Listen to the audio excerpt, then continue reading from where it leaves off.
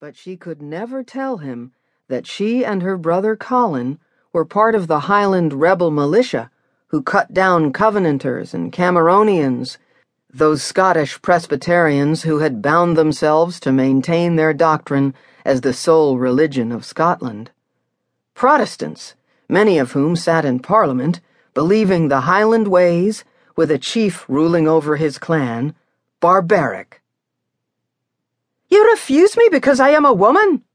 "You're damned right," he said, louder than he intended. He cut his molten gaze to Lord Oddington, passing them and looking over his shoulder.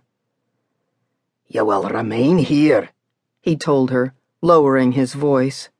"Colin will remain as well. I dinna know where you both sneak off to at home, but you willna be doing it this time." Her eyes opened wide with alarm at what he suspected, but she couldn't give up her pleading. "But I will not be persuaded, Mary." His gaze on her softened. "You are my daughter, and you will obey me in this. You will remain here until 'tis safe to come home. I love you, and I will do whatever I need to do in order to keep you safe."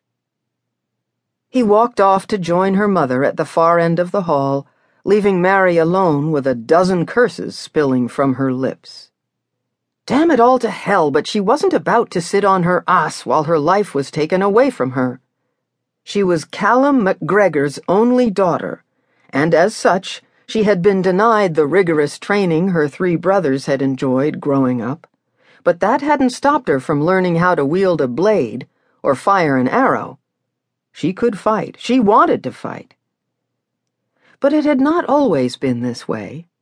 Once, long ago, she had been content to think of a life like her mother's, protected and adored in the arms of a warrior. She had wanted a quiet life, one with a man who vowed to tell her how bonny she was to him every day until the end of their lives. One with bairns of her own, in a home he'd promised to build for her, where tenderness and love meant more to her than religious or political wars. Connor Grant had birthed those dreams, and then shattered them all when he left her to serve England's Protestant King Charles. She hadn't seen him in 7 years. She had put him out of her thoughts, out of her life for good. But tonight, he returned. Mary had not been in her father's chambers when Captain Grant arrived at Whitehall, and had given her kin the news that the Dutch were responsible for the attack on the Abbey. She had stayed away, hoping to avoid him until she returned home. But she wasn't going home. All the years she had spent learning to protect herself from every kind of weapon, even deceit, could not prepare her for this day. She wished she were blind so she could not see the love of her youth, deaf so she could not hear him. But what would it matter if she was so afflicted? She knew his face better than she knew her own. She'd grown up looking at it, falling in love with it.